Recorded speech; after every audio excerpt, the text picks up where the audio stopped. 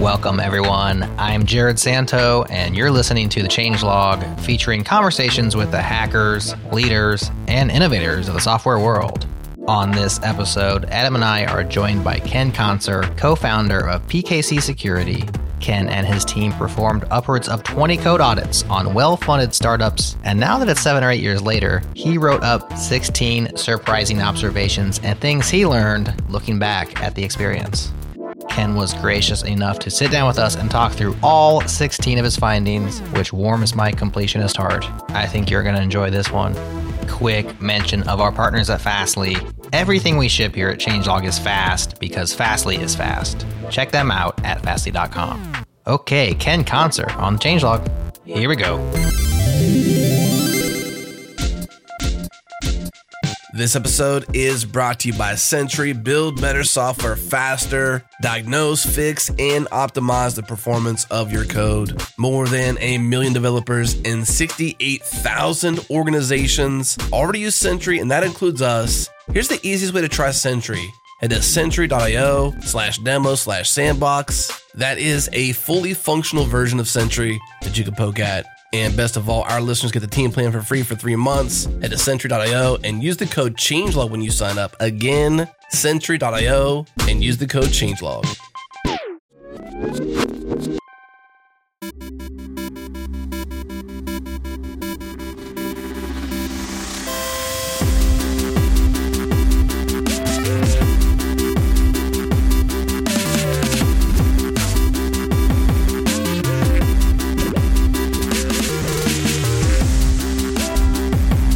So Ken, you've done a lot of audits. Why don't you tell us what that audit process looks like? What's the step-by-step of an audit? Yeah, sure. And the process kind of evolved over time as we did more of them. So I'll kind of focus on where we ended up as the most evolved form of the audit. You know, at first, getting access to source control is really important. You know, making sure that we had all the repos within scope of the audit was super important. Usually our first step in the audit was, if you've ever seen Lord of the Rings, you know the scene in Helm's Deep where they have that guy who like kind of catapults over the wall, like the berserker guy. Yeah. So we'd always nominate one person on a code audit to be the berserker. And their job was to get a local dev environment running as quickly as possible for whatever code we were testing. And rather than have everyone kind of simultaneously struggle through that, we'd have one person do it, write up instructions how. A lot of these companies that we were auditing were, like I said, you know, Series A to C. They didn't have good processes in place a lot of times. And so we'd have that berserker come up with the local environment. We actually started having them build it within a VM, like VirtualBox or something, so that they can kind of share it with us and we could skip that part. And then at that point, you know, I think first step was just to run some like very basic reps on the code bases just to see what type of thing we were dealing with. Like, is this going to be a pretty messy code audit? Is this going to be pretty clean? And once we had that general context, we'd usually meet with the lead engineers on the project, get them to walk us through the structure and architecture of the code base, the big moving pieces, the big third-party services that were being used. And then, you know, after that, we were pretty hands-off with them, with the engineering team.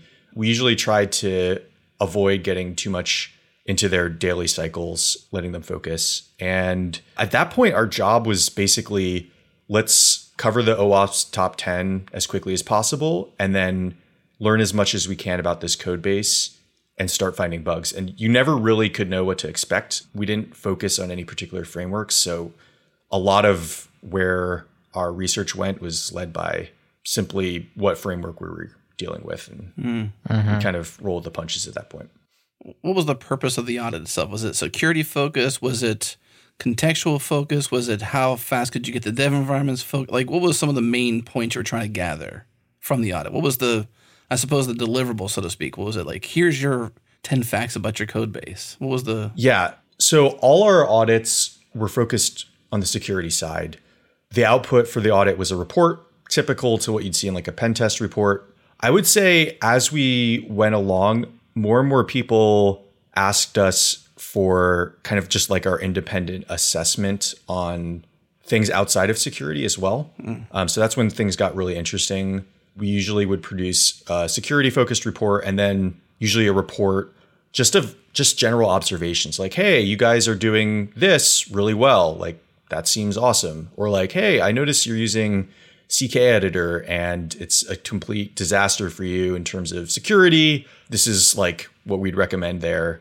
You know, it would get more into like kind of the consultative side. I think people were just interested in our thoughts after having looked at the whole code base. So. It's about perspective too, right? Like the perspective changes because you got the team that produced the code base. Some there still, some not there still, early stage of the company. And their focus is on direction of product, not so much like overall holistic health of the code base at large.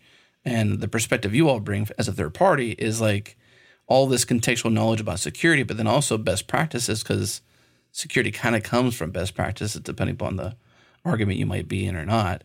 But that perspective is like, it's a different perspective. It's like, I'm too close to the problem, I can't see the problem. And you're more like, I'm farther away so I can see all of the problem. And I can give you a more detail-oriented, as you said, output to what's actually going on.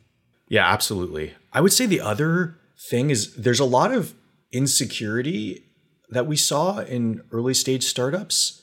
And that is kind of the genesis of some of the observations I made. Like a lot of people are like, oh, like we have a pretty small team. Like, is that going to be okay for us? Or like, oh, like microservices are really hot right now. We're like this kind of boring monolith on like a pretty boring tech. Like, should I be doing something else? So a lot of it was actually that kind of concern. And yeah, that was kind of the genesis of some of the observations of just seeing that in practice and being like, no, actually you're on a monolith and this is awesome. You guys should keep doing this forever because this is a great product. Sometimes you just need somebody else to give you that confidence boost just to reaffirm like, yeah, you're doing all right, you know, because you're so in the weeds and you're all internal focused. And it's like, am I doing this right? I don't know. I'm just going to keep heading west. And it's like having somebody else tell you, affirm your decisions or tell you that was a terrible decision. Let's change it. Like that's very helpful. Right.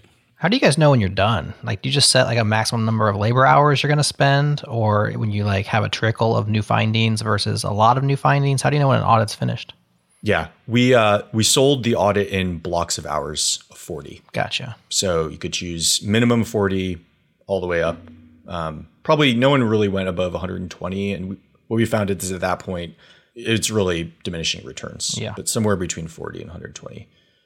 So you wrote up this awesome article on your observations, your findings. As you said, you've done a bunch of these, always startups. It's been 7 to 8 years since you've done a lot of these, and now it's like a time to reflect and look back.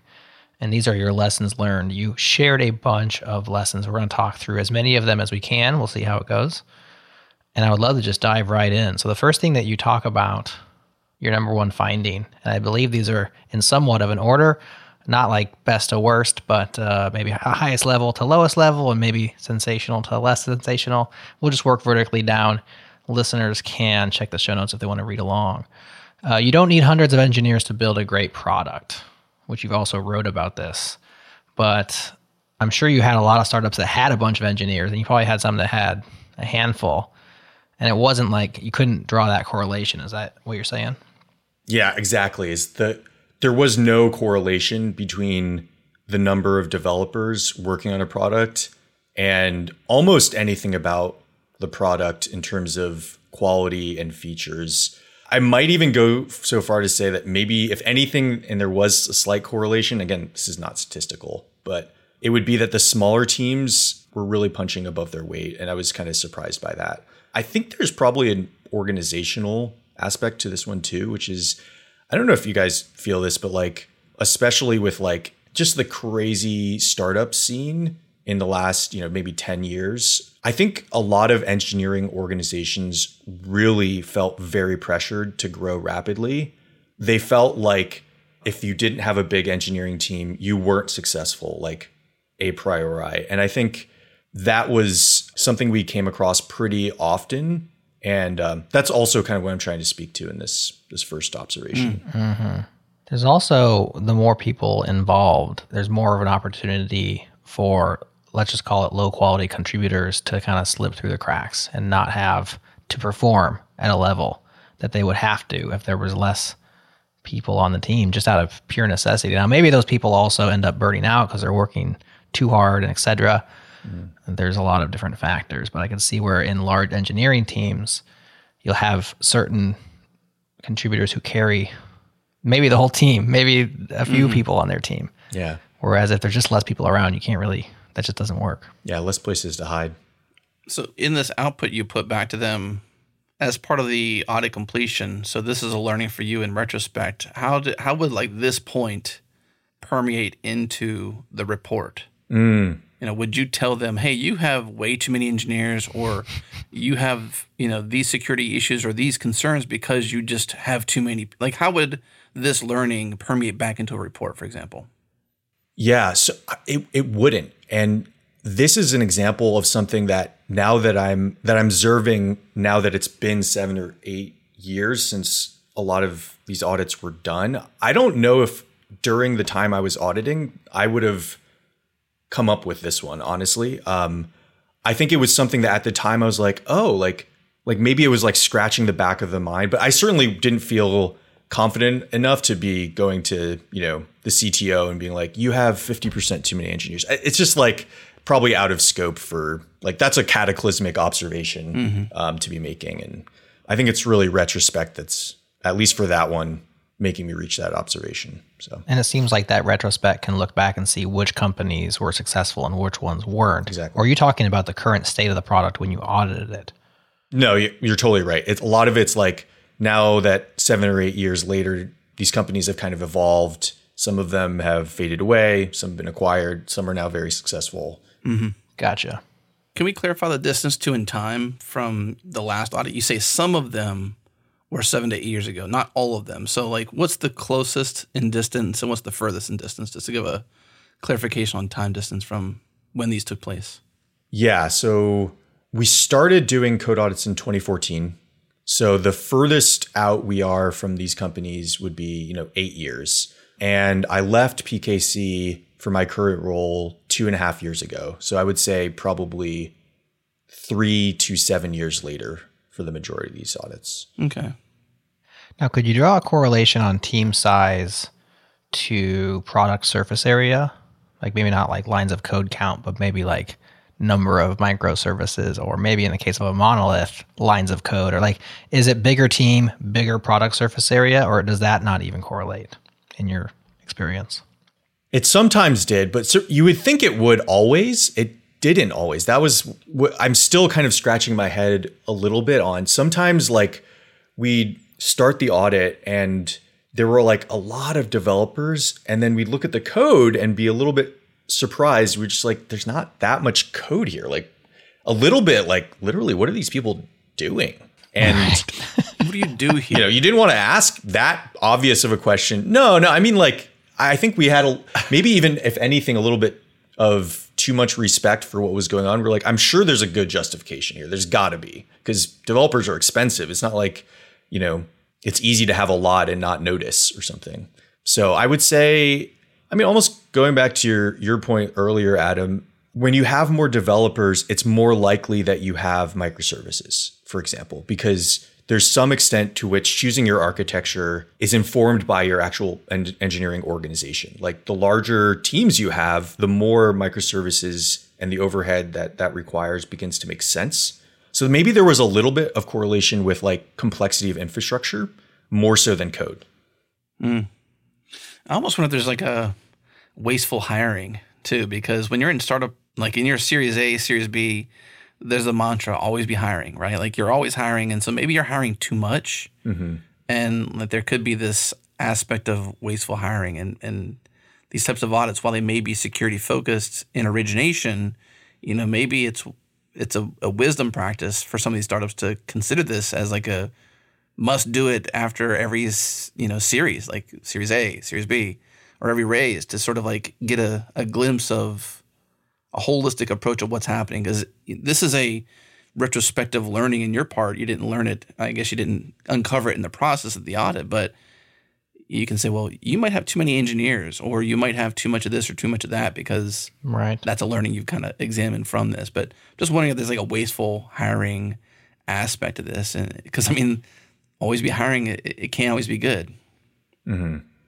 It seems like that's the kind of assessment that not a InfoSec specialist would make. Like maybe they could try, but it's like that seems like the kind of consultant right that would be doing other things at maybe a higher, more organizational level and could use the data from an audit to help inform that. But I don't know. Isn't there even a law about shipping your org chart, which is what you're referring to there, Ken, with microservices? Conway's Law? Yeah, that Conway's Law. Yeah. The propensity for your product to basically be an outgrowth of the shape of your business, which is just a kind of a weird phenomenon that seems to hold true. At least it sounds like it. Is that what you found?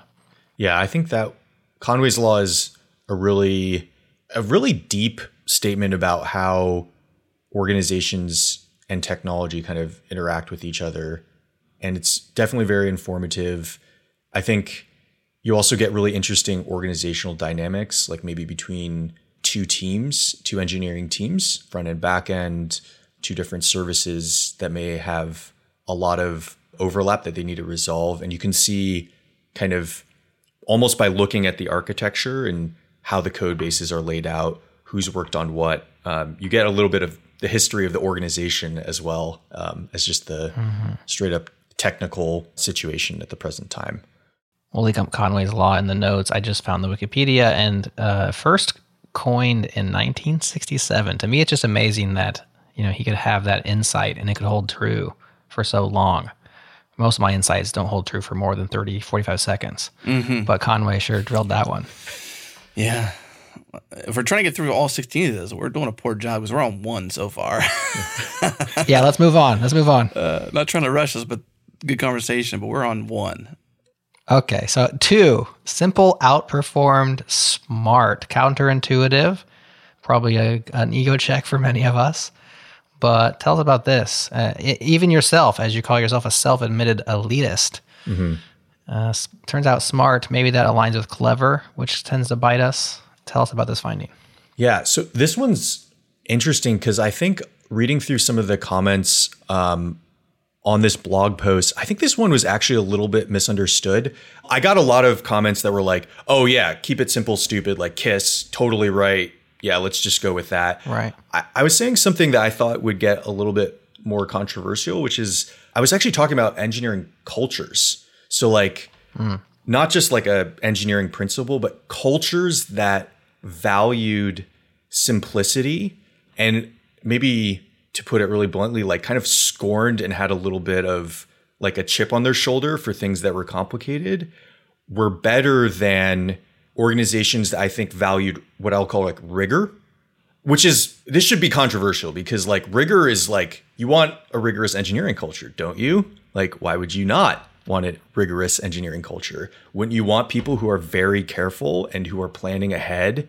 So like, that's kind of my current formulation of it. And I think that is like, I think we can all agree that keep it simple, stupid is a great principle, but I think it's less clear that you want a culture of simplicity over a culture of rigor. I think that might rub people the wrong way, to put it that way. But that's what I found. That's why it was so surprising. And as an elitist who likes working with smart people, likes and is drawn to really complex problems, that's where I'm like, oh, I don't like that. But truth is sometimes not exactly what you like. Yeah. I don't naturally draw those as antithesis, though. Simple and rigor. I think simple and complex. Rigor to me is like applied strictness or thorough. And I think you can be simple and thorough. So maybe that's my disconnect from what you're saying. I do know that simplicity is difficult. And so we think keep it simple, stupid. But it's actually a lot harder. You actually have to maybe rigorously keep it simple in certain ways. Because moving fast, as startups do, and changing a lot, as startups do, right? You're trying to find that product market fit. Those things are like against simplicity, right? They're against fast moving, changing often, switching directions. And that usually leaves a wake of either complexity or impedance mismatches or bad API designs that never got deleted or whatever it is that end up being complex. So just kind of a stream of consciousness there, but I'm not sure if I think of rigor and simple as against each other necessarily. Definition alone, though, agrees with you, Jared, that rigor is not the opposite of that. It says the quality of being extremely thorough, exhaustive, or accurate. So being extremely thorough is, as you said, Ken, is a great quality for an engineering department. Simple, I think, is not the same as rigor. Or not the opposite. Yeah, exactly. It's not the same. It's the opposite. They can be simpatico. Yeah. So maybe, and we're getting hung up on a semantic debate about a word, Ken, but that's what we do here. Welcome to the Changelog. We do, often. But I definitely understand the desire for smart, clever, and complex architecture is maybe what makes you feel like you're being rigorous, perhaps, is like we must do it right the first time, which I, as a simpleton, will say Yagni on that most of the time. Maybe I'm not an elitist, but I'm just like, I've been down that path many times, and it's like we're designing this microservices architecture, which is the example you put in the blog post, which I think is a good one with regard to this topic. And how do we know if we're ever going to need these things? We're being too rigorous. Now maybe I'm coming around to your word. We could just start with a simple thing. Adam, you and I were just kind of debating this on our weekly meeting today about what we do here. And one of my other sayings, which I don't make up any sayings, I just repeat other people's, is, perfect is the enemy of good. And we desire to be perfect. We desire to have it all thought out and planned out and no mistakes and sweat the details. And sometimes that just paralyzes us from making progress. Yeah. And so I have to tell us that sometimes, like, well, let's just ship a thing. Yeah. See what happens. Well, momentum creates the motion, right? So it's the exact word. So if you get a little bit of momentum, sometimes you can start moving. You start to see the promise of the possibility, and the details you sweated was just like, that didn't matter so much. It's better to just get it out there. It's better to get it out there, even imperfect. Right. Because I think, perfection actually is thoroughly unachievable. Like there is no thing as perfection, because the moment you achieve it, somebody else has done something more or better. So it's always a moving target. So to pursue perfection for perfection's sake is just... Yeah. It's a fool's errand. It's not going to happen, So just ship it is almost kind of smart. Yeah, for sure. One thing you say in that post, Ken, is that the people that really impressed you as smart engineers, either that opinion changed over the course of the audit or over the course of time. Now they haven't succeeded. Maybe their startups failed or have languished. And so that's part of this too, is like the ones that correlate with success are the ones that were more hyper-focused on simplicity and less, perhaps, I guess, intellectually impressive. Is that true? Yeah, it is. And, that bothers me a lot. And that's not to say that on the teams that really focused on simplicity as kind of a core engineering principle, that's not to say that they didn't also have smart people, but those smart people were very disciplined about their smartness and didn't view engineering as like purely an exercise, an intellectual exercise. Like, I forget, Adam, you mentioned like wisdom. Like, I think a lot of engineering decision-making is as much about wisdom as it is about intellect. And so maybe like that's also what I'm getting at there is like, the value of simplicity is like a wisdom thing too. Knowing when to stop, knowing when to be like, okay, I've gotten really deep into this problem. It's time to pull back out and like look for the plugin that does this like in 3 lines of code instead of, the 200 lines I've started to write so far.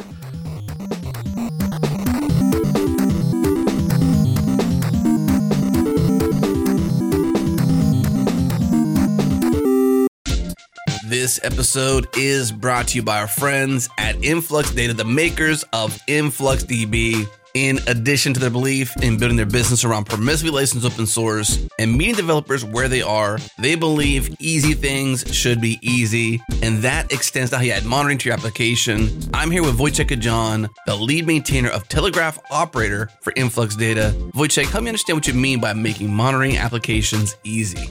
Our goal at Influx Data is to make it easy to gather data and metrics around your application. Specifically for Kubernetes workloads where the standard is Prometheus, we've created Telegraph Operator, which is an open source project around Telegraph, which is another open source project that makes it easy to gather both Prometheus metrics as well as other metrics such as Redis, PostgreSQL, MySQL, any other commonly used applications, and send it wherever you want to. So it could be obviously InfluxDB Cloud, which we would be happy to handle for you, but it could be sent to any other location like Prometheus Server, Kafka, any other of the supported plugins that we have. And Telegraph itself provides around 300 different plugins. So there's a lot of different inputs that we can handle, so data that we could scrape out of the box, different outputs, meaning that you can send it to multiple different tools.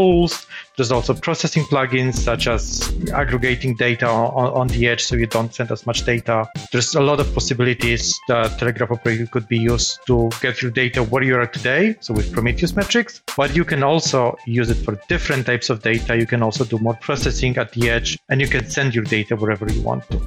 Wojciech, I love it. Thank you so much. Easy things should be easy. Listeners, Influx Data is the time series data platform where you can build IoT, analytics, and cloud applications, anything you want on top of open source. They're built on open source. They love us. You should check them out. Check them out at influxdata.com/changelog. Again, influxdata.com/changelog.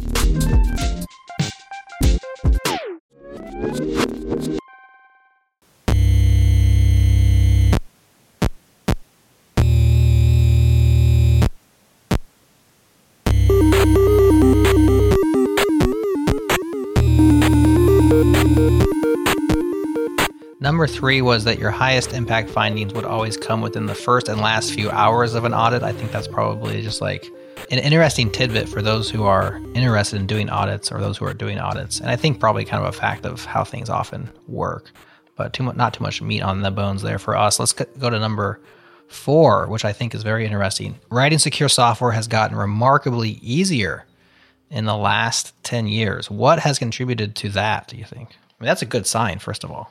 Yeah. I was surprised that more people didn't pick up on this one too and kind of challenge it. I don't know if this one is true, but it really feels like when we audited older code bases, let's say before 2012, it's kind of an arbitrary date, but I had to put something in there.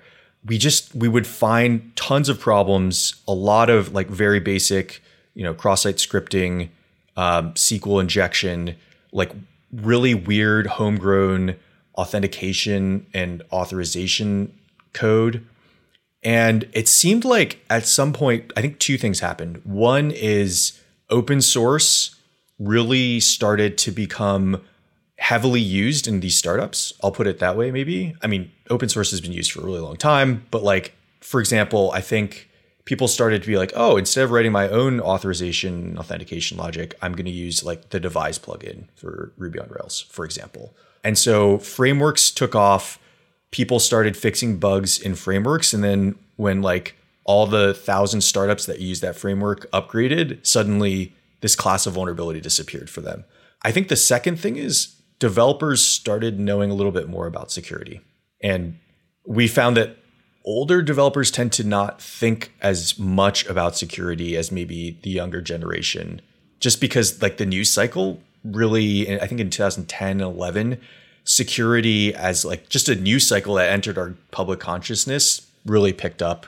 You had like things like Stuxnet early on, which like, was the whole Russian, or I guess not Russian, Iranian centrifuge bug thing that got a lot of public attention. Snowden happened. People just started thinking about security more and got more interested in it. Yeah, I think those are both insightful. I think for sure the proliferation of libraries that implement best practices for you, whether it's inside a framework or out, has saved a bunch of us from a lot of the very common mistakes. I'm thinking specifically of things like SQL injection, where we used to rely upon ourselves to concatenate together strings in order to put SQL statements together. Most good database libraries that you would use nowadays, that's a solved problem. Like they are built in such a way that you cannot possibly get that wrong. And then in addition, I do agree that I think younger developers, maybe more modern developers, have grown up in an age where it's like crystal clear that this is a problem, and one that we've, maybe been trying to educate ourselves in order to not fall into that problem, where I think the previous guard, so to speak, lived in a simpler time, right? More of an innocent age, so less concerned things. Which is kind of interesting to think back to the more recent show we did with Schneier. Like Bruce, he was like, hey, open source doesn't mean that it's more secure. Like I severely remember him saying that like on the show, because I was like, I wanted to go a little deeper on that, but it was just like, well, the more eyeballs and proprietary code, et cetera, you can pay somebody, Microsoft could pay somebody, he had said, to audit their code or whatever. Bruce talks very fast, so it's hard to go deep on things because he's already on to the next subject. We had an agenda, and so that one wasn't worth going deeper on. But it's kind of against that. So if this is your finding, Ken, and his finding was, or at least opinion, maybe it wasn't a finding, maybe it was an opinion based upon findings. Who knows? Was that open source doesn't necessarily mean it's more secure. I disagree for the reasons you've stated. Like, this may be anecdotal because you said you don't have any evidence to back this up, but your anecdotal evidence, which is the more proliferation of open source being used, more people seeing it, more people leveraging existing frameworks and building upon wisdom rather than like everybody recreating the wheel, totally makes a lot more sense to me. And what that means for the world in the last decade is like, wow, we can actually go into these years with a more security mindset. And I think leveling up devs on these security aspects, that comes from open source, because you may be solving one problem, which is build a web app, not necessarily trying to build authentication. And you're like, well, I've learned about security because of what Devise does and how it works and these things. You sort of like by osmosis learn about security. And in many ways, large part is because of the proliferation of open source. Yeah, I don't know if I agree with Bruce Schneier on this. I think if I was to I think open source can be not very secure. I think maybe what I would say is not all open source is created equally. If you're using an open source package that doesn't really get maintained and kind of falls into abandonment, then yeah, you're probably maybe even a little bit worse off than if you had built something in-house, because now, this thing that you haven't really looked at or scrutinized from the security perspective or any other perspective for that matter is now, code that essentially you own, whether you think you do or not. But certainly for the big open source projects, I would 1,000 times over recommend people stick with them from a security perspective than, try to write their own. There's a lot of scars, especially on stuff like Rails, the JVM, authentication plugins. And a lot of times we look at those scars and we're like, oh, they're insecure. But each one of those is an example of a mistake you probably could have or would have made had you coded it yourself that, you got to get for free essentially by not coding it yourself. I just think about how many apps, GitHub being one of them, Twitter being one of them, that was built on Rails, sold for billions, worth billions, being bought for billions, whatever, however you want to shake it up, that built on top of Rails that solved the security problems once and for all, or at least exposed a lot of them, and somebody didn't have to go to recreate that wheel. And that happened for Twitter, that happened for GitHub, and many others that have used Rails, Shopify, for example, even. These are IPO'd billion-dollar companies or acquisitioned for billion-dollar companies, and they never had to really learn those mistakes. They got to borrow them essentially or inherit them, the learnings from them. That's such a blessing to the world, really. Yeah, you're absolutely right. I think one of the big challenges that I see with the Node JavaScript community in general is how difficult it's been for them to kind of standardize in the same way that, a Rails has, for example. And I think maybe when we started moving a lot of stuff to Node and JavaScript, we may have underestimated how much water was under the bridge for things like Rails and Django, and how much tremendous amount of work had gone into solving some of the foundational problems. Maybe we took it for granted in some ways. So to play devil's advocate a bit on this point about the shared Ruby on Rails framework across all these startups turned large tech companies, doesn't that also then create a shared attack surface, doesn't that make Ruby on Rails itself the focus of attackers, where they can get one exploit and go after all these high value companies, versus had GitHub rolled their own internal proprietary framework for web apps, then they wouldn't be able to attack. They could get a Ruby on Rails vulnerability and everybody would be vulnerable except for GitHub because they got their own thing over here. Maybe that's an argument for security through obscurity and therefore not a great argument, but there's something there, isn't there? Yeah, I think that's kind of the defining question of the whole move to the cloud too, isn't it? Like the big question that everyone had was, are the things you're talking about, Jared, going to outweigh the better security of those things from having more people and more resources scrutinizing them and looking at them? Right. And I guess this kind of goes along with the point about security getting better. I feel like that question, it feels like it's been definitively answered that yes, like the trade-off is definitely in favor of centralization on these large platforms. I think the place where it's less obvious is for maybe like those mid-tier things that aren't like Ruby on Rails or like AWS and whatever, Linux distribution they choose to centralize on. And it's kind of like those second tier things where maybe they don't get quite as much attention, but they're still pretty heavily used by some large players. I'm trying to think of maybe Log4j could be a good example of that, where it's like, how many Log4j's libraries are there out there where, they're foundational to certain things, but they just aren't high profile enough to get a ton of people looking at them constantly. And so like you kind of break that trade-off there. Right.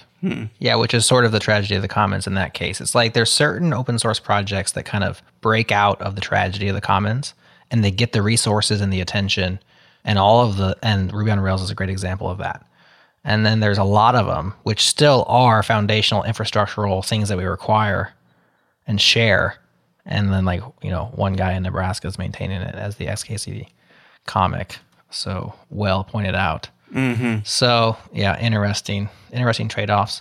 Well, trade-offs, pros and cons, right? Totally.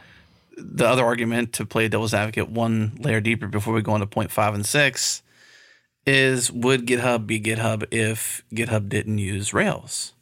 Because maybe they would have made their own thing, didn't move as fast, didn't innovate. Maybe they burnt out their best players early. Maybe they focused on the wrong thing, and GitHub would be a framework creator versus the place that open source lives, because they got defocused on their priority, which was the main thing. Jared, you know this, the main thing.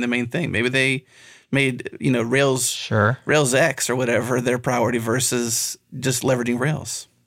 Yeah, but now you moved on to a productivity conversation and not a security conversation. So I agree with you wholeheartedly there. Right. Like open source for the win. I mean, I'm with you.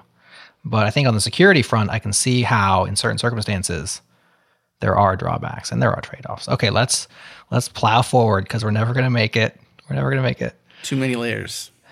Okay, so point 6 we're going to skip because we've covered it. Secure by default, features and frameworks and infrastructure massively improve security. You covered that one. Let's hop back to point 5 because it's somewhat cool. All the really bad security vulnerabilities were obvious, which is kind of obvious once you say it, but also it's probably not very obvious when you find it. But there's some really bad stuff out of it, basically the low-hanging fruit. You probably found it fast and it's like, holy cow. Is that what you're saying? Yeah, I think that, what do I want to say here on this one? I think there's this myth amongst maybe securities, but also probably devs as well, that a hacker is this brilliant mind and comes up with this crazy hack that no one could have anticipated. And there's some evidence, there's some examples to back this up. Heartbleed is a good example, or that one where it's I forget what it's called, but basically they figured out how branching prediction worked on Intel processors, and then and broke all Intel based things. Yeah, I don't remember what that's called, but I think most people have this conception of security research as always producing that kind of 400 IQ problem. But the reality is most security researchers and most hackers are looking for the lowest hanging fruit. They want to find the easiest things to exploit. And so those are the things that are going to pop up in practice when you actually do get hacked. It's like, it's going to be the cross-site scripting vulnerability that would have picked up on a scanner, but you didn't run scans. And I think that's something we found in practice too. Like, there were a few things that we discovered that I would say were like more tricky, but they didn't end up seeming like the really high impact ones. It was more like, like your password reset response. This one is something that every dev should immediately check on their thing because it's way more common than it should be. But like, make sure in your password reset response, you don't include the token in that response. That for some reason tends to like be a very simple gotcha, a very obvious one, but like, talk about high impact. Yeah. Having anyone be able to reset anyone's password that's got to be at the top of the list. Did you guys perform physical security audits at all? We did one, and it was very interesting. Can't talk too much about it in terms of what exactly we did, but we mostly focused on the code side of things. Physical security has its own unique gem. Well, the reason why I asked, because I would go all the way back to like the Kevin Mitnick days. We're talking about obvious and easy and low-hanging fruit. It seems like probably to this day, like just asking somebody for the thing still probably works way too often. And I wonder how much that stuff is audited. I know there are firms that do physical security, like on-premise things. I wonder how many call into help centers and stuff and try to see if that works. But I mean, you're just one untrained help center, employee away from the keys to the kingdom in many cases. Yeah. People bow down to authority too. So if you seem authoritative and you ask for particular information, you may give it up, or you may get duped into giving it up. Like, just it's happened. That reminds me of this awesome social engineering thing which people actually tried. You want to know how to get into any event for free, whether it's a movie theater or a concert? It's simple. You walk in with a ladder. It works best with two people carrying a nice, like a 10-foot ladder.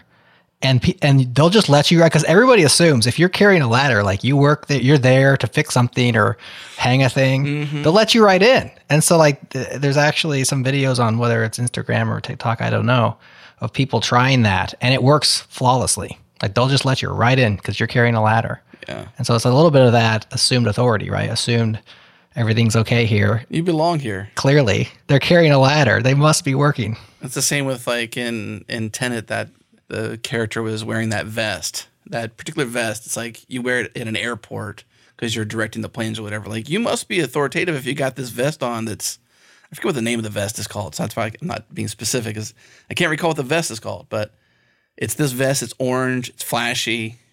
Yeah. If you seem authoritative, then you don't get questioned. Or, if you ask for certain information, you might just give it up because, like you said, Jared, untrained, person working, just trying to do their job. It's like, well, this seemingly authoritative person just asked me for my password, so I gave it to them. So I hope it goes well. Oh, by the way, I looked up that Intel x86 hack, Meltdown and Spectre. Now probably rings a bell. Yeah, Spectre and Meltdown. If you all recall those. All the most non-obvious high IQ hacks have cool names, There's no cool name for like the one where you forgot to not send the token back on the password reset form. That one doesn't get a name, but it happens probably way more often. All right, let's move forward here. Number 7, mono repos are easier to audit. That one seems like, I don't know, that one seems obvious when you think about it, because like, well, everything's in one place. But is there more to it than just that? Yeah, I mean, I'm curious on your guys' thoughts on this, but this is, there is like a more generalized and non-security angle of this too, where I just feel like developer ergonomics on a monorepo are easier. Like anytime I would audit a microservices, multi-repo setup, I'm talking about like the pretty, like literally downloading all the repos to your local environment. Like you got to write a script that like we would write scripts that like scraped like the GitHub page and like pulled down the repos that way. Maybe I'm missing something. Maybe there's a clever button in GitHub where it's like download everything. But like just stuff like that is like, it's just extra overhead. And sometimes I wonder, there's a ton, like the debate about monorepo versus not is like very intense. And I think there's good points being made all around. But like, I wonder if stuff like simple everyday ergonomics sometimes wins the day. The other thing is like, if I want to search for something and I'm in my IDE, yes, you can have multiple folders open, but like searching across a lot of different repos is tough. If you want to find, like, you lose the ability to like control right click on like a function and like get that nice little sweet pop-up of all the places it's been used, because a lot of times your IDE isn't smart enough to know that, you know, there's like 10 different projects. Just simple stuff like that. Sometimes like there becomes so much of it that's like you wake up one day and you're like, oh man, like the overhead here is high. Right. I'd say from a simple human perspective, it's visibility into things that aren't your problem, right?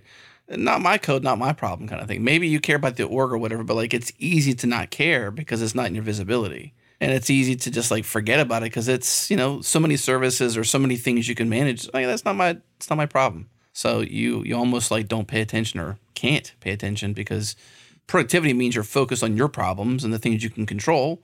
And so therefore everything that's outside that view becomes not a concern. And so if your engineers are the ones that are sort of the visibility into the health of your code, the holistic health of your code, and if they're not viewing it all, then it's kind of hard to secure it all or be concerned about its security practices.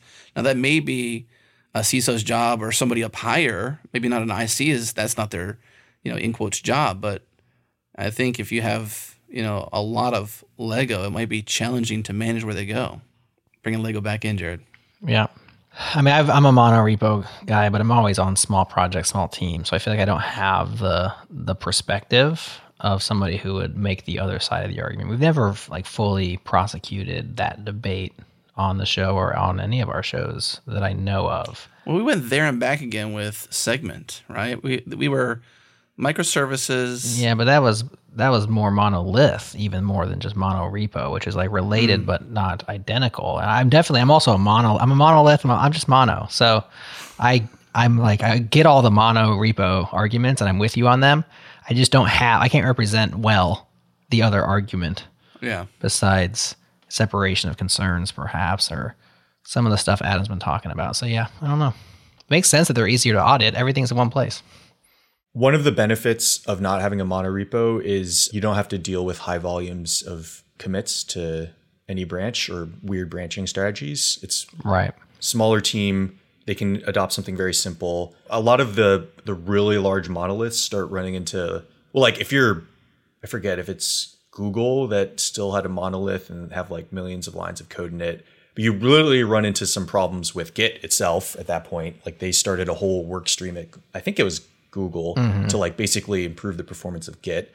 But like you just run into like, what happens if there's 30 commits an hour? Like, and each time you want to rebase, like how does that work? How do conflicts work when you're just streaming a lot of commits through through one monorepo? I think that's where people are like, I don't know if that's as good an idea.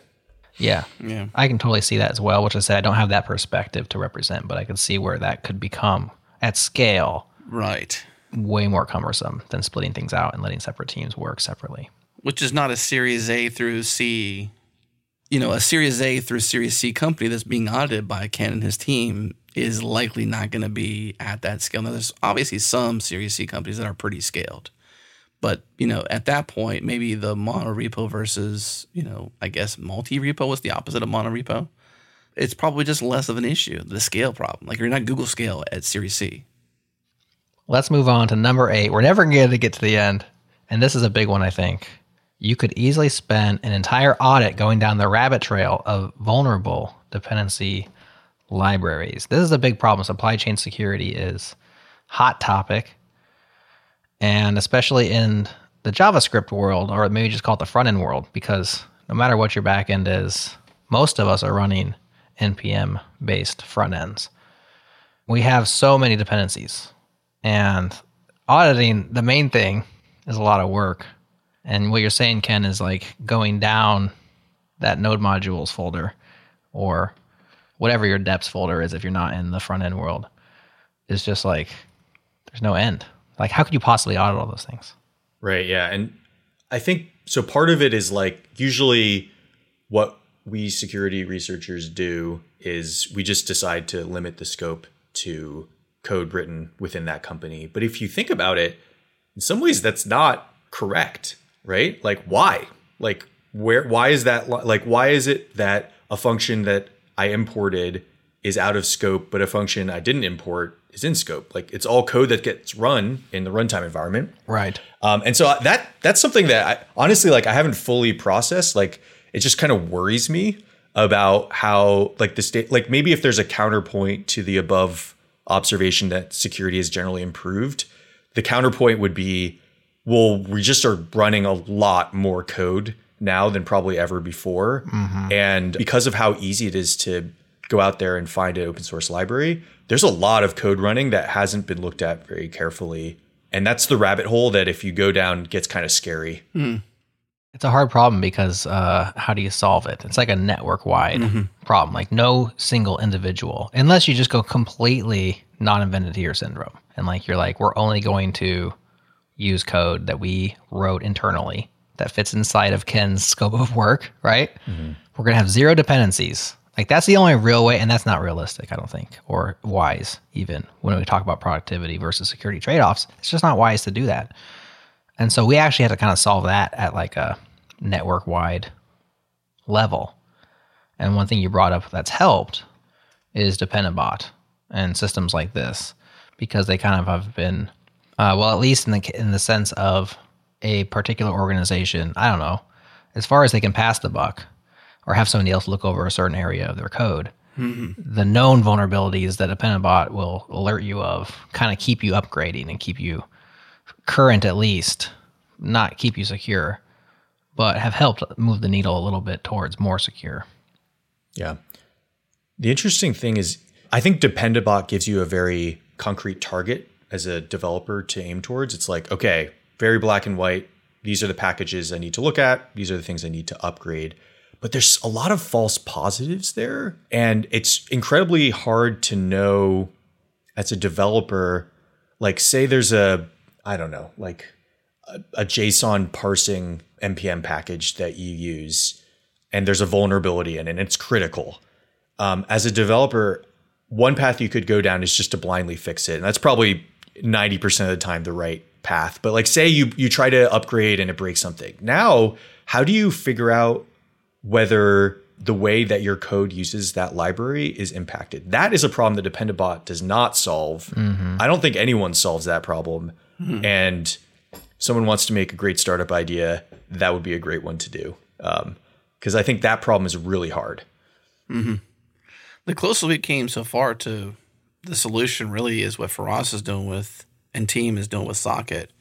I don't know if you heard of this yet or not, but the antithesis essentially is that, the CVE is like too late. If it's a CVE, which essentially was what Dependabot does, right? Like it's CVE related. It's sort of like documented known issues, but they take a more proactive look at it where they look at the supply chain issue, which is like, have install scripts been added to the repo? Is there native code? Is there bin script confusion? I'm just reading the list, by the way. Is there file system access? Is there network access for things that shouldn't have network access? Is there shell access, debug access? All these different things that could be in a dependency that wasn't there before, that could have been, a source of social engineering. Hey, let me find a way to get your GitHub repo keys, change the thing on NPM, millions of people download it, and now I've got bin access, or I've got a shell access or network access to this thing that never had it before. Now I'm in your cloud or wherever I'm at and I'm doing my thing. They're taking a more proactive look at it, which I think is pretty interesting. It's the most interesting thing I've seen thus far in the supply chain attack issue. The only issue I see really is that they're only focused on JavaScript right now. So there's some things we talked about Frost with on this show. In that episode, I think once they get past JavaScript and they do open source at large, or, Rust, Go, etc., things get more interesting. But JavaScript is a big footprint, but it's not all of it. Small steps in good directions. I've not heard of that. That sounds fascinating. Yeah. It's still retroactive, it's more proactive, but it's still going to miss stuff. Like they're trying to provide a holistic view of your dependencies and provide a score. And there's it's going to get more sophisticated as they continue to advance their algorithms, but it's still going to miss a lot of things. Well, anything that gives you more visibility into it, you can miss a lot of things if you get a lot of things too.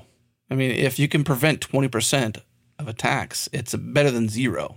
It is. Right. The challenge with security is it just takes that one hole, Right. Like it's so much harder on the defensive side.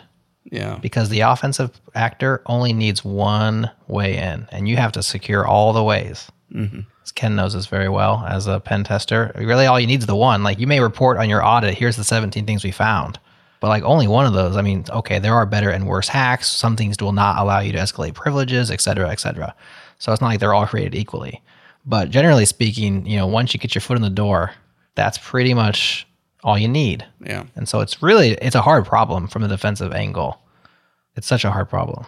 I think one of the things we can do is try to limit the surface area as much as possible. Mm-hmm. I'm curious what you guys think about this, but sometimes I feel like we get node module happy, especially on the node JavaScript side. Sometimes I wonder if we should find the thing that works, like the node module we want to import, and then like just take the function you want, like the one function you went down the path to get it, and just like it's almost like don't abstract prematurely. It's like don't use the open source prematurely. Like if you can only use that one function, maybe like the 10 lines you need to, just do that, and you kind of avoid the huge, like the massive amount of code that you would import otherwise.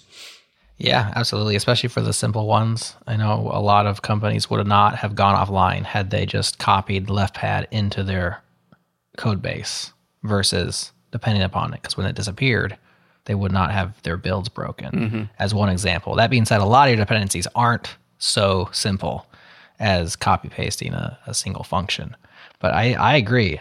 If you can copy and paste a couple functions, or even just take the thought there and rewrite it for your specific needs and own it that way, then at least when Ken's company comes by, they got to audit it for you. They can't just say, it's a dependency, off limits. Well, speaking of limiting surface area, number 9 is about untrusted data. It seems like a common thing, especially in the PHP world, is people kind of willy-nilly deserializing stuff that they shouldn't. Sounds like this is a way that you get a lot of compromises. Yeah, I think we saw a lot of this on the PHP side. I don't know why PHP developers like serializing and deserializing objects and storing objects in serialized objects in databases and then using them. There must be something that's difficult otherwise. But the problem is that when you allow a user to have any control whatsoever about the contents of that serialized object, you suddenly basically give them the equivalent of like remote code execution, right? And I think it's not quite as obvious in the case of serializing and deserializing and some of these other things like prototype pollution that you're really giving them that much control, because a lot of times the path to getting control is a little like you use like weird features of a language. Like I think like I know there's some weird prototype pollution like thing in Rails, but the way to exploit it is like you have to know that like Rails objects have like some pretty weird functions that get inherited, and that are like pretty powerful functions, and like you wouldn't see these functions in your everyday use of Rails as a normal developer, and so maybe that's why it's so prevalent. Yes, well, Ruby is highly dynamic, and so any language that is that dynamic and has features not just reflection, introspection, but also things like method missing, where, in Ruby, if you call a method on an object that's missing, there's a special function or a special method called method missing where it could still execute other things, which is very handy when you're creating DSLs and doing all sorts of cool metaprogramming. But it's not super handy when you're trying to build a lockdown secure system. Now, it seems like this PHP problem or this deserialization problem probably would also be a situation where if you're using some sort of a library that people have worked on in order to handle the edge cases of this problem, you might be better off, or hey, just use JSON, right? Just use JSON and reconstruct those objects on your own. I think so PHP, I think, has like several attempts of this in the standard library to like successively solve the problem. Like they keep on trying to fix it once and for all. Yeah, exactly. And so that's why like we eventually just started, it got complicated to recommend something there. And so that's where we ended up with our recommendation being, I know it's a little bit more work, use JSON, pass user data as JSON, in your own code, do the right checks, and construct the object on your side. It's a little bit more work, but it gets very hairy otherwise. Number 10, business logic flaws were rare, but when we found them, they tend to be epically bad. Yeah. You probably can't speak in specifics here. Name names. Yeah, I think free accounts, man. Free accounts. Like, free, we just experienced this. Like, free for a little bit because of a business logic issue, probably. Oh, yeah. We had a free account from one of our service providers for a while because bad business logic put us into some weird state where we were both trialing. It's like we were half enterprise, half trialing. And things were working that shouldn't have been, and they weren't billing us. And we had to like actually contact them multiple times and be like, will you please bill us? Because we're not paying for this thing because of business logic flaws. We won't name names either. But if you want to, Ken, we're not going to stop you.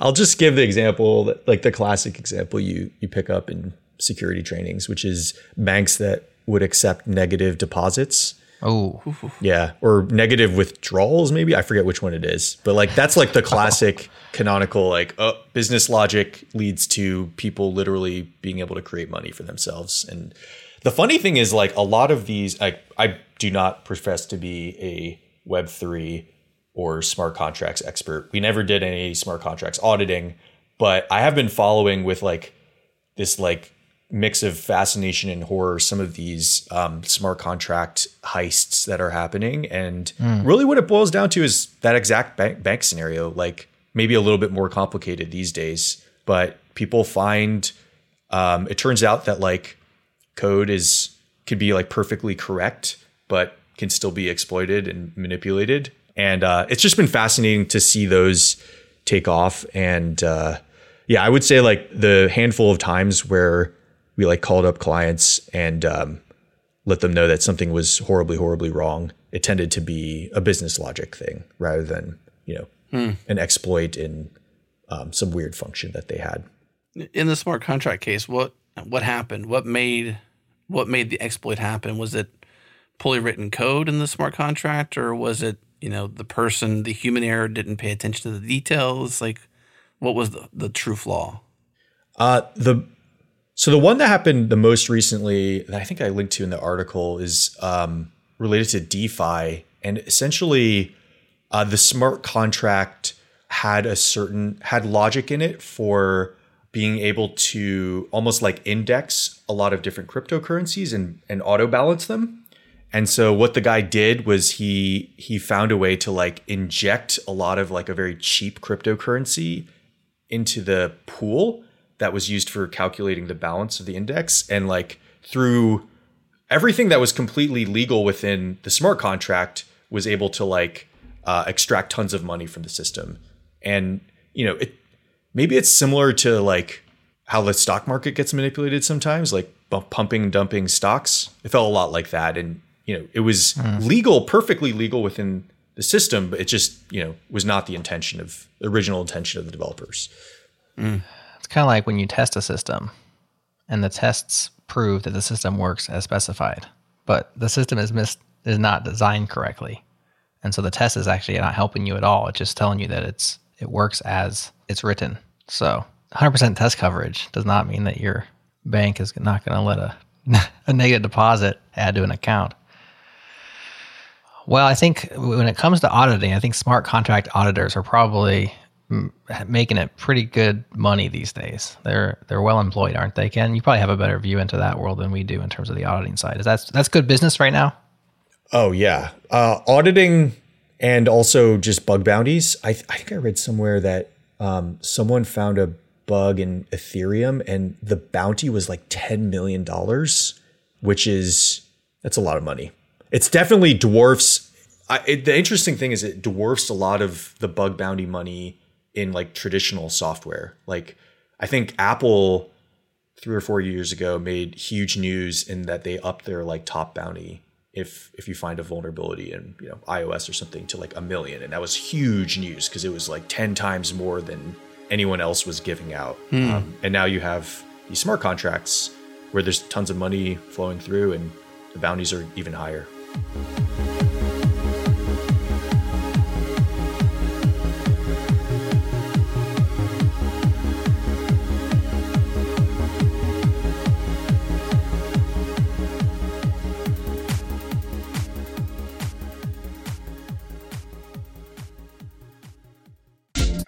This episode is brought to you by Honeycomb. Find your most perplexing application issues. Honeycomb is a fast analysis tool that reveals the truth about every aspect of your application in production. Find out how users experience your code in complex and unpredictable environments. Find patterns and outliers across billions of rows of data and definitively solve your problems. And we use Honeycomb here at Changelog. That's why we welcome the opportunity to add them as one of our infrastructure partners. In particular, we use Honeycomb to track down CDN issues recently, which we talked about at length on the Kaizen edition of the Ship It podcast. So check that out. Here's the thing. Teams who don't use Honeycomb are forced to find the needle in the haystack. They scroll through endless dashboards playing whack-a-mole. They deal with alert floods, trying to guess which one matters. And they go from tool to tool to tool playing sleuth, trying to figure out how all the puzzle pieces fit together. It's this context switching and tool sprawl that are slowly killing teams' effectiveness and ultimately hindering their business. With Honeycomb, you get a fast, unified, and clear understanding of the one thing driving your business: production. With Honeycomb, you guess less and you know more. Join the swarm and try Honeycomb free today at honeycomb.io/changelog. Again, honeycomb.io/changelog. And by our friends at SourceGraph, they recently launched Code Insights. Now you can track what really matters to you and your team in your code base. Transform your code into a queryable database to create customizable visual dashboards in seconds. Here's how engineering teams are using Code Insights. They can track migrations, adoption, and deprecation across the code base. They can detect and track versions of languages or packages. They can ensure the removal of security vulnerabilities like Log4j. They can understand code by team, track code smells and health, and visualize configurations and services. Here's what the engineering manager at Prezi has to say about this new feature. Quote, "As we've grown, so has a need to better track and communicate our progress and our goals across the engineering team and the broader company. With Code Insights, our data and migration tracking is accurate across our entire code base, and our engineers and our managers can shift out of manual spreadsheets and spend more time working on code." End quote. The next step is to see how other teams are using this awesome feature. Head to about.sourcegraph.com/code-insights. This link will be in the show notes. Again, about.sourcegraph.com/code-insights.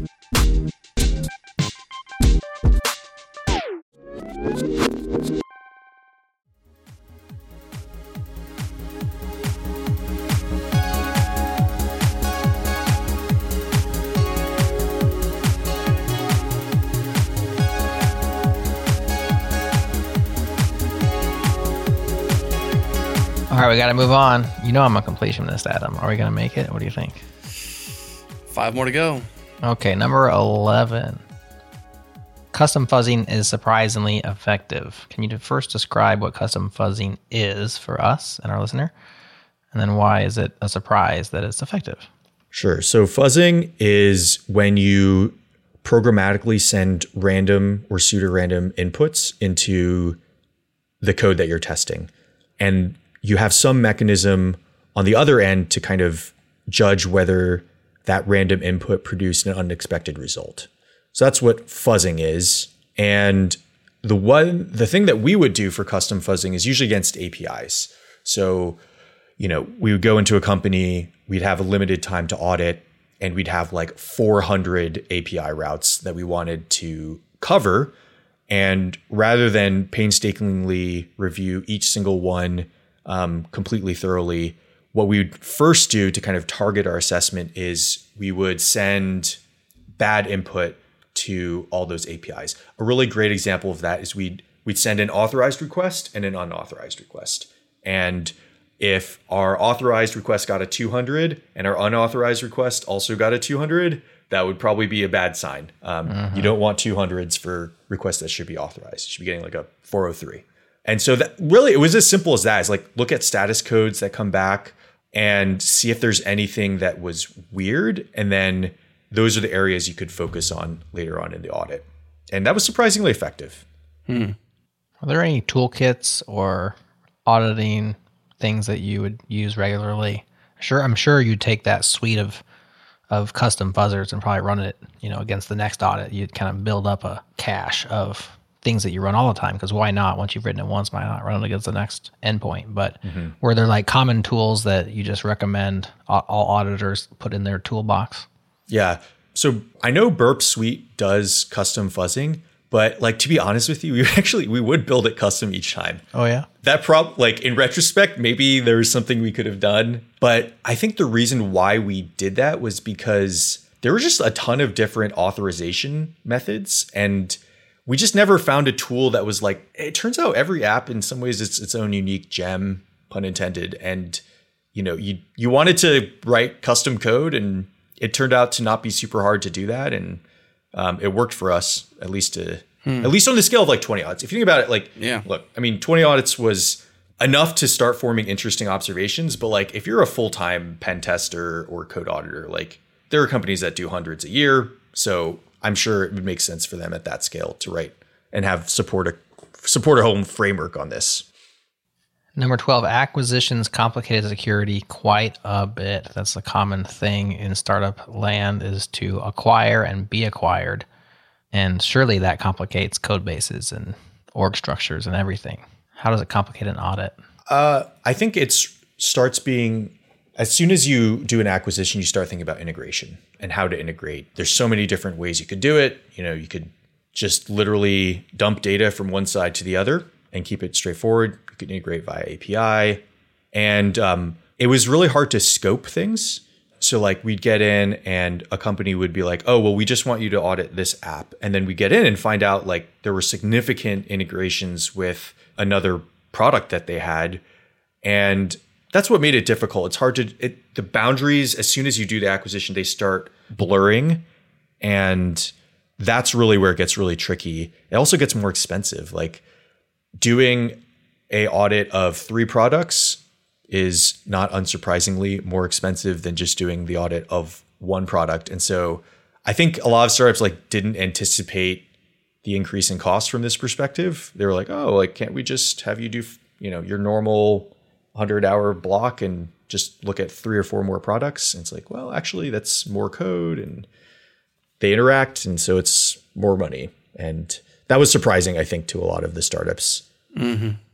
What's interesting is how you spend that time, really. Like when you think about I've been thinking about this during this conversation, because I'm thinking like when you get awarded this block, let's say to audit one product, how do you discern how to spend that time?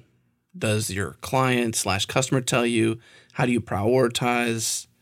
That's just got to be interesting. Like how do you, because like you're saying you build your own software, that's going to spend at least an hour or two. I mean, you've probably done it 20 times. Maybe you're getting more efficient in every time you write this script because you hand roll it every time. But prioritizing how you spend those hours is interesting. And it's got to be interesting to also get them to buy another block. Not that you're trying to sell more, but you're like, well, we use this 40-hour block pretty easily because you got issues, okay? we got to do more. I don't know. I've just been thinking about that as we've been talking, how you prioritize your time. Yeah, it's tough. And like the honest truth is the block size is arbitrary in a sense. It's super standard amongst auditors to do this, because if you think about it, like any other way is you could never really predict it. Yeah. We had a list of hotspots that for every, like a checklist for every app, we would look at like authentication, authorization logic, like how were they determining who could get access to what? We would look at validation. So how are they validating that, the parameters on an API request were in fact what they were expecting? There's a whole handful of those. Mm-hmm. And then honestly, we would also ask the devs, we would say like, what keeps you up at, like where in the code keeps you up at night? We wouldn't treat that as God's truth, but developers have a surprisingly good sense, even without security knowledge, of what parts of the code are scary and they're kind of worried about. They definitely have blind spots. Mm-hmm. That's definitely true. But in terms of like, we were talking about business logic, a lot of times they'll be like, yeah, this part is super gnarly. Like there's a ton of logic here and it kind of works, but like it also breaks a decent amount and it's an important functionality for the app. So please check that out. Mm-hmm. So those two things really helped prioritize. That scary intuition reminds me of Severance, honestly. It's like, well, I can easily spot the scary numbers here. Ooh. This next one's actually quite interesting because I'll read this one if you don't mind, Jared. Number 13, there is always at least one closet security enthusiast among the software engineers. I love that. And one thing you say in there is that you're always surprised because they never know it's them. It's like, oh, there's somebody. So like our listeners, look left, look right in your team. One of you is a security enthusiast and you don't even know it. How would they find out? They get told by the auditors. Yeah, we would. I mean, we would. Let their managers know and let them know as well a lot of times. So yeah, I love this one. And it makes me so happy that this is the case. But I've, even in my current role, I've had some of my engineers come up to me, chatting with them for like 20 minutes. And then they like casually drop this like cryptography concept like into the conversation. I'm like, oh, tell me what you know about crypto. And they're like, what newsletters are you reading? Huh? Yeah, they're like, oh, well, like blah, blah. And then I'm like, oh my God, you know a ton about security. That's awesome. I think developers don't really think of it as like a viable career path in some ways, because they think of security in terms of IT security, which is, not unexpected. Mm-hmm. And so they're like, oh, you can like spend all of your time focusing on like software security, that like people pay you to do that. Like, I just thought I would do that on my own because it's kind of fun and interesting. So I think that's part of it. Mm-hmm. But yeah, I think it was always fun working and kind of like having that aha moment with someone where they made a comment, you kind of dig a little deeper, and it turns out they're super into security and do stuff on their own time on it. One thing you say is having these folks be reliably identified. So what would be the feedback to the manager, team, company, et cetera, to like, how could they better leverage this individual and their passion / knowledge? Yeah, I think one way is a lot of times for like a secure software development lifecycle, there's a step in it where the reality is if the developer who's making a particular pull request or commit, if it's their job to kind of alert someone on the security team that this is a potentially sensitive commit and we want someone on the security team to review it. And these people who are secret security enthusiasts are great people to pick up on that. They're oftentimes like very curious, and they naturally, when they see a given piece of code, think like, oh, I wonder how this would be exploitable. And so for a manager, they can be like, hey, like when you think that, like, don't just think it to yourself, like, flag the security team. Mm-hmm. If you see a piece of software and you think, what's the weirdest way I could use this? Or, like you might be a security enthusiast. Certain people can just break stuff, It's like they just know, maybe even on accident, but they're like, they just don't use things the way the rest of us. I mean, there is no such thing as the rest of us, but the way that a developer might think you would use it, they're just going to use it in this weird way. And they can just have a knack for breaking things. And then if you pair that with the enthusiasm and the interest, well, then you might have magic on your hands there. Yeah. Number 14, quick turnarounds on fixing vulnerabilities usually correlated with general engineering operational excellence. So if you leave a list of to-dos and you come back later and they're not done yet, especially when it's like high risk security vulns, that's not excellent. Is that what you're saying? That's not very good? Yeah. Would that happen a lot? Yeah, definitely. I think a lot of it has to do with like, I don't know, classical DevOps-y things, right? Like, okay, it becomes a lot harder to fix security issues if you don't have an automated test suite. It becomes a lot harder to fix security issues if you deploy once a quarter. The traditional DevOps things apply directly to this. I think that's a big chunk of it. So like maybe a more refined way of saying this one is like the ability to turn around quick security vuln fixes is correlated to like good CI/CD, good DevOps. Right. So if we can go back to number 1, tie this one together, and I realize you're just doing this based on intuition or whatever. Can you correlate operational excellence to startup success, or is it just there's no correlation there either? That's a really good question. I think you can correlate it with operational success, but there's so many different axes of operational success. Like, are we really good at hiring? Are we really good at coming up with good like Scrum patterns for our teams that they buy into? I think operational success, maybe that matters for being tied to like product success, is there was just like a ton of discipline on product development. I don't know if you guys have looked. I know so Basecamp writes like a bunch of stuff on remote, but one of their earliest things was actually on like software development and how they do product. And they have this amazing observation, which is like one of their chapters is called like it doesn't matter, like it just doesn't matter.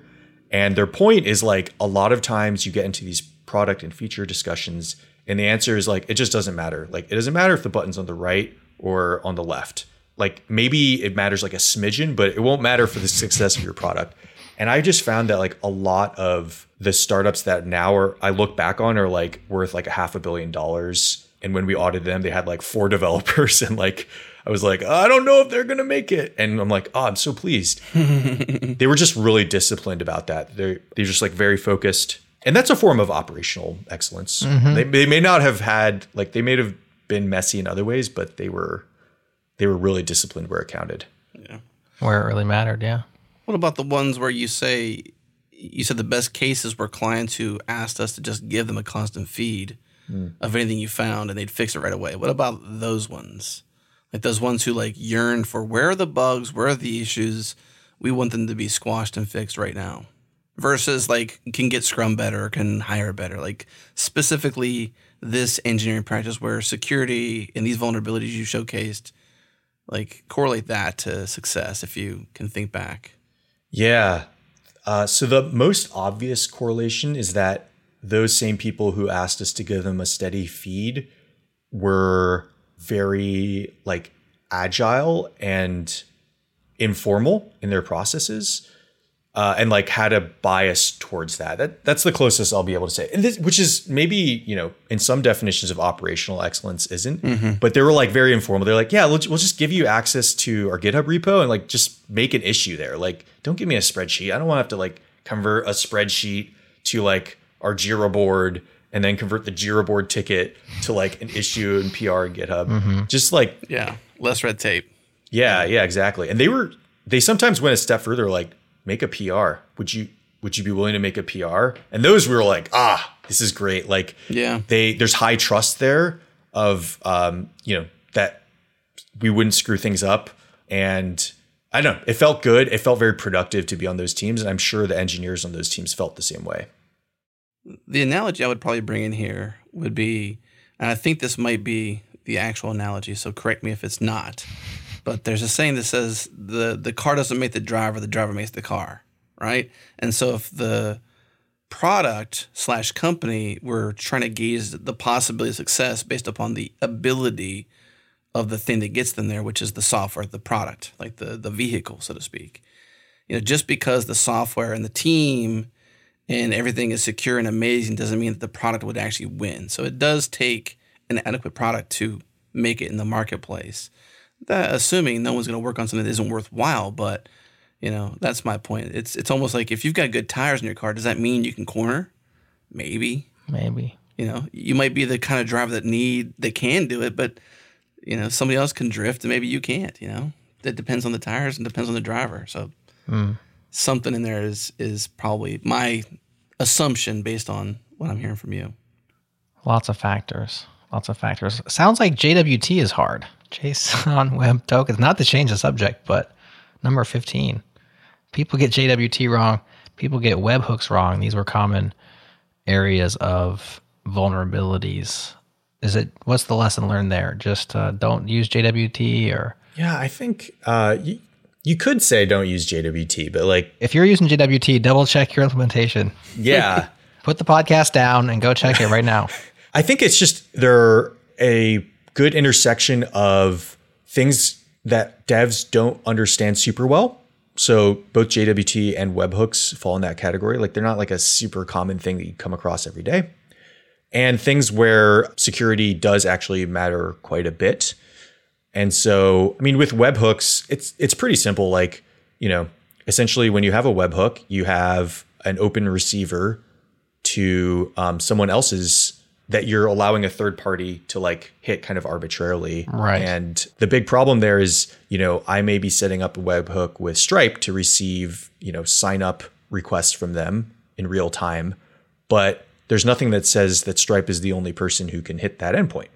And so I think it sounds simple when I say it like that, but a lot of times we tell devs that, and like you just see like their eyes widen slowly, and like right. And then you'd always see the guy who leans in. He's like very clearly going to the repo and like trying some stuff. Right. And so it's not super clever. It's just one of those things where they just forget to set up the authentication part to authenticate the third party. Exactly. There are some webhook implementations by relatively large third parties that I won't name that don't allow for authentication. That's a whole separate issue. That is really bad. But yeah, generally it's like, oh, like I didn't read the part of the document, like that red like box in the documentation that like said, by the way, like you should also include this authentication token with the request in webhooks. So if you don't do that, someone could denial service you. Somebody could fill up your database with empty, like just garbled data. What other stuff could they do if they can hit your webhook endpoint? I guess it depends on what it does. Yeah. A lot of times it's pretty bad. So like maybe you're an e-commerce site and the webhook allows you to process like returns from like a third-party service used for returns. And so now all of a sudden you get like a lot of fake returns. A lot of times, like I said, like Stripe was a really common one where, you know, now you're dealing with money. So that's pretty bad in general, or subscriptions. Yep. Yeah. So usually it like goes back to the business logic thing. A lot of times these were like also, you have the webhook there to perform some pretty important business logic function. Yeah. So one example, Ed and I were just talking about a Stripe webhook today about setting one up for our Changelog++ members. When they sign up for Changelog++, it goes through Stripe, and we could set up a webhook so that we receive notice of that and then generate them a coupon code for a free sticker pack on our merch shop. And if we just let anybody hit that endpoint at any time, then they could just generate a whole bunch of coupon codes that are junk, or send them out to their friends or whatever. So JWT, it sounds like you said not only do people get it wrong, like if you're implementing it yourself, but also a lot of libraries have vulnerabilities as well. So it's pretty fraught, it sounds like. Yeah. There was a pretty bad kind of class break maybe 5 years ago with almost every single JWT library out there, where in a JWT token, one of the fields specifies the algorithm that's supposed to be used. And for some insane reason that I still don't understand, you can literally set that field to the word like none or like no algo. And when you do that, the intention is like, okay, this is a JWT token that's probably coming from an internal system, and I don't need to like validate that the token is actually signed. But it turns out that almost every JWT library out there didn't do some sort of check when there was no algo included to see if the signature field was blank. And so an attacker just set no algo, and then the signature field would never be validated, and like it like totally broke JWT. So that's an example of like where even the people writing the open source code got it wrong. But hey, it was also fixed. So the flip side of it is like no one ever did better than those libraries. Like every single time people decided to hand roll JWT, they did something wrong, because, you know, signature validation on JWT is complicated. It's a crypto thing, and turns out crypto is hard. And so, yeah, I mean, I think that's an example where even though the open source stuff had vulns, I would still highly, highly recommend everyone use the open source stuff rather than rolling their own. Don't roll your own crypto. Don't roll your own JWT. Don't use MD5 anymore. Your last point, number 16. We've made it, friends. We made it to the end. There's a lot of MD5 out there still. Ooh, what a marathon. Yeah, it has been. It's been a good one, though. But it sounds like most of the MD5 out there isn't really doing anything that's damaging. Yeah, I feel like most people know now that MD5 hashing is not the right hashing algorithm to use. You should be using SHA-3 now or something. And there's been a lot of publicity on that front, but it's just, this one's like, we're now getting at the bottom of the list. This one is just kind of like a quirky hipster observation. It was like, actually, like, because everyone knows this, I'm going to say that, you know, it doesn't matter actually. We just found that, like, especially I don't know. We never found a case where someone was using MD5 to hash, for example, like a password. So like that's what you don't want, right? You don't want people to use it as a hashing algorithm for passwords. But turns out like people still use MD5 for other reasons that are good. Like it's pretty fast. I think someone on my blog pointed out that SHA-1 is faster because there's a lot of like hardware optimizations for it. They leverage some special hardware modules, but like it's fast. I don't know. Turns out that like people use MD5 for things other than super secure things. So that was just kind of a quirky observation. Yeah. For those who may not know, so it may be bad to use it, but why? What happened with MD5? What's the why for that? Yeah. So if anyone wants to learn about crypto, hashes are like a really great place to start. Basically the idea with a hash is you take some arbitrary sized input and it will map it down to another, like usually in the case of hashing algorithms, it'll match it out to like a base 64 looking string. And the way security with hashing works is you don't want what's called collision. So like you don't want two inputs that are completely different to map to the same base 64-ish string. The reason why is because like usually the exact reason why you use the hashing algorithm is because you believe that collisions are almost never happen. And so MD5, it turns out over the last like 20 or 30 years, people have gotten more and more clever about identifying collisions, and to the point where now like it's like pretty arbitrarily simple given almost any input to find another input that's a collision. And there's a lot of clever math that goes into that I don't know, but that's generally how it works. Yeah. Are you a fan? Sorry, Jared, I have to do this. Are you a fan of Silicon Valley, the TV show? Silicon Valley? The TV show, yeah. Yeah. Funny story about that. When I think it was the first or second year at PKC, so this was like 2014, 2015. I think it had been out for a while maybe, but we were actually in the middle of building a product. So we built an end-to-end encrypted alternative to Slack called Balboa. Awesome experience. We decided to build it in Clojure, which is probably not the best choice ever, but it's a great language and it's a lot of fun. And so we were in kind of like the middle of like building a product and like thinking about VC funding. And so we started watching the show with the original three founders. And halfway through the show, I look over and I'm like, wait, Dan's missing. Like one of the founders. We're like, where the hell is Dan? We go into like this bedroom and he's like on the floor in like a fetal position. And we're like, are you okay? He's like, I can't take it. It's too much. So like that's my view on Silicon Valley. It's an awesome show, but if you're actually going through, it was too close to home. Yeah, if you're actually going through that, it's some of the most painful TV to watch because it's just so true. It's great. Yeah. Okay. Well, thank you for that story. Season 6, the very last season. I don't want to spoil the show for anybody, but like essentially they had built an AI that could predictably undo an algorithm like this. You know, they could undo a hash. So they had broken MD5, they had broken SHA-1, they had broken through all these different encryption algorithms essentially. That's why I brought it up. I was just curious if you had known that because that's part of the show and it's pretty interesting to see like that at some point AI could be so smart to defy our security protocols by reverse engineering the algorithms that protect us and our privacy. I have not seen that. That sounds incredibly scary, though. Yeah, you should watch. Well, if season 1 scared the crap out of your co-founder, maybe you shouldn't watch the season 6 because that is the ending. You're not going to make it as 6 seasons. Very good, though. But that's an interesting thought pattern. It's like, you know, we're producing such powerful computers, and while collisions may be the issue with MD5, which is sort of basically an implementation flaw of the encryption algorithm, you know, at some point, can we develop such technology that we can break these encryption algorithms otherwise, you know, like through AI or through learnings? That's an interesting thought pattern. So I thought maybe someone like you might have had watched that and could entertain me a bit.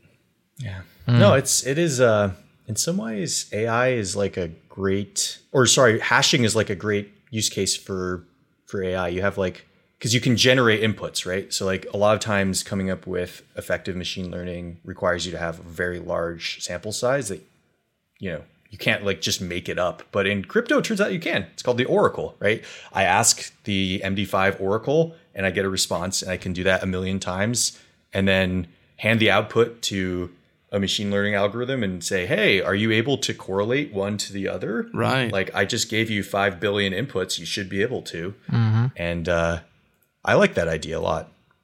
Yeah.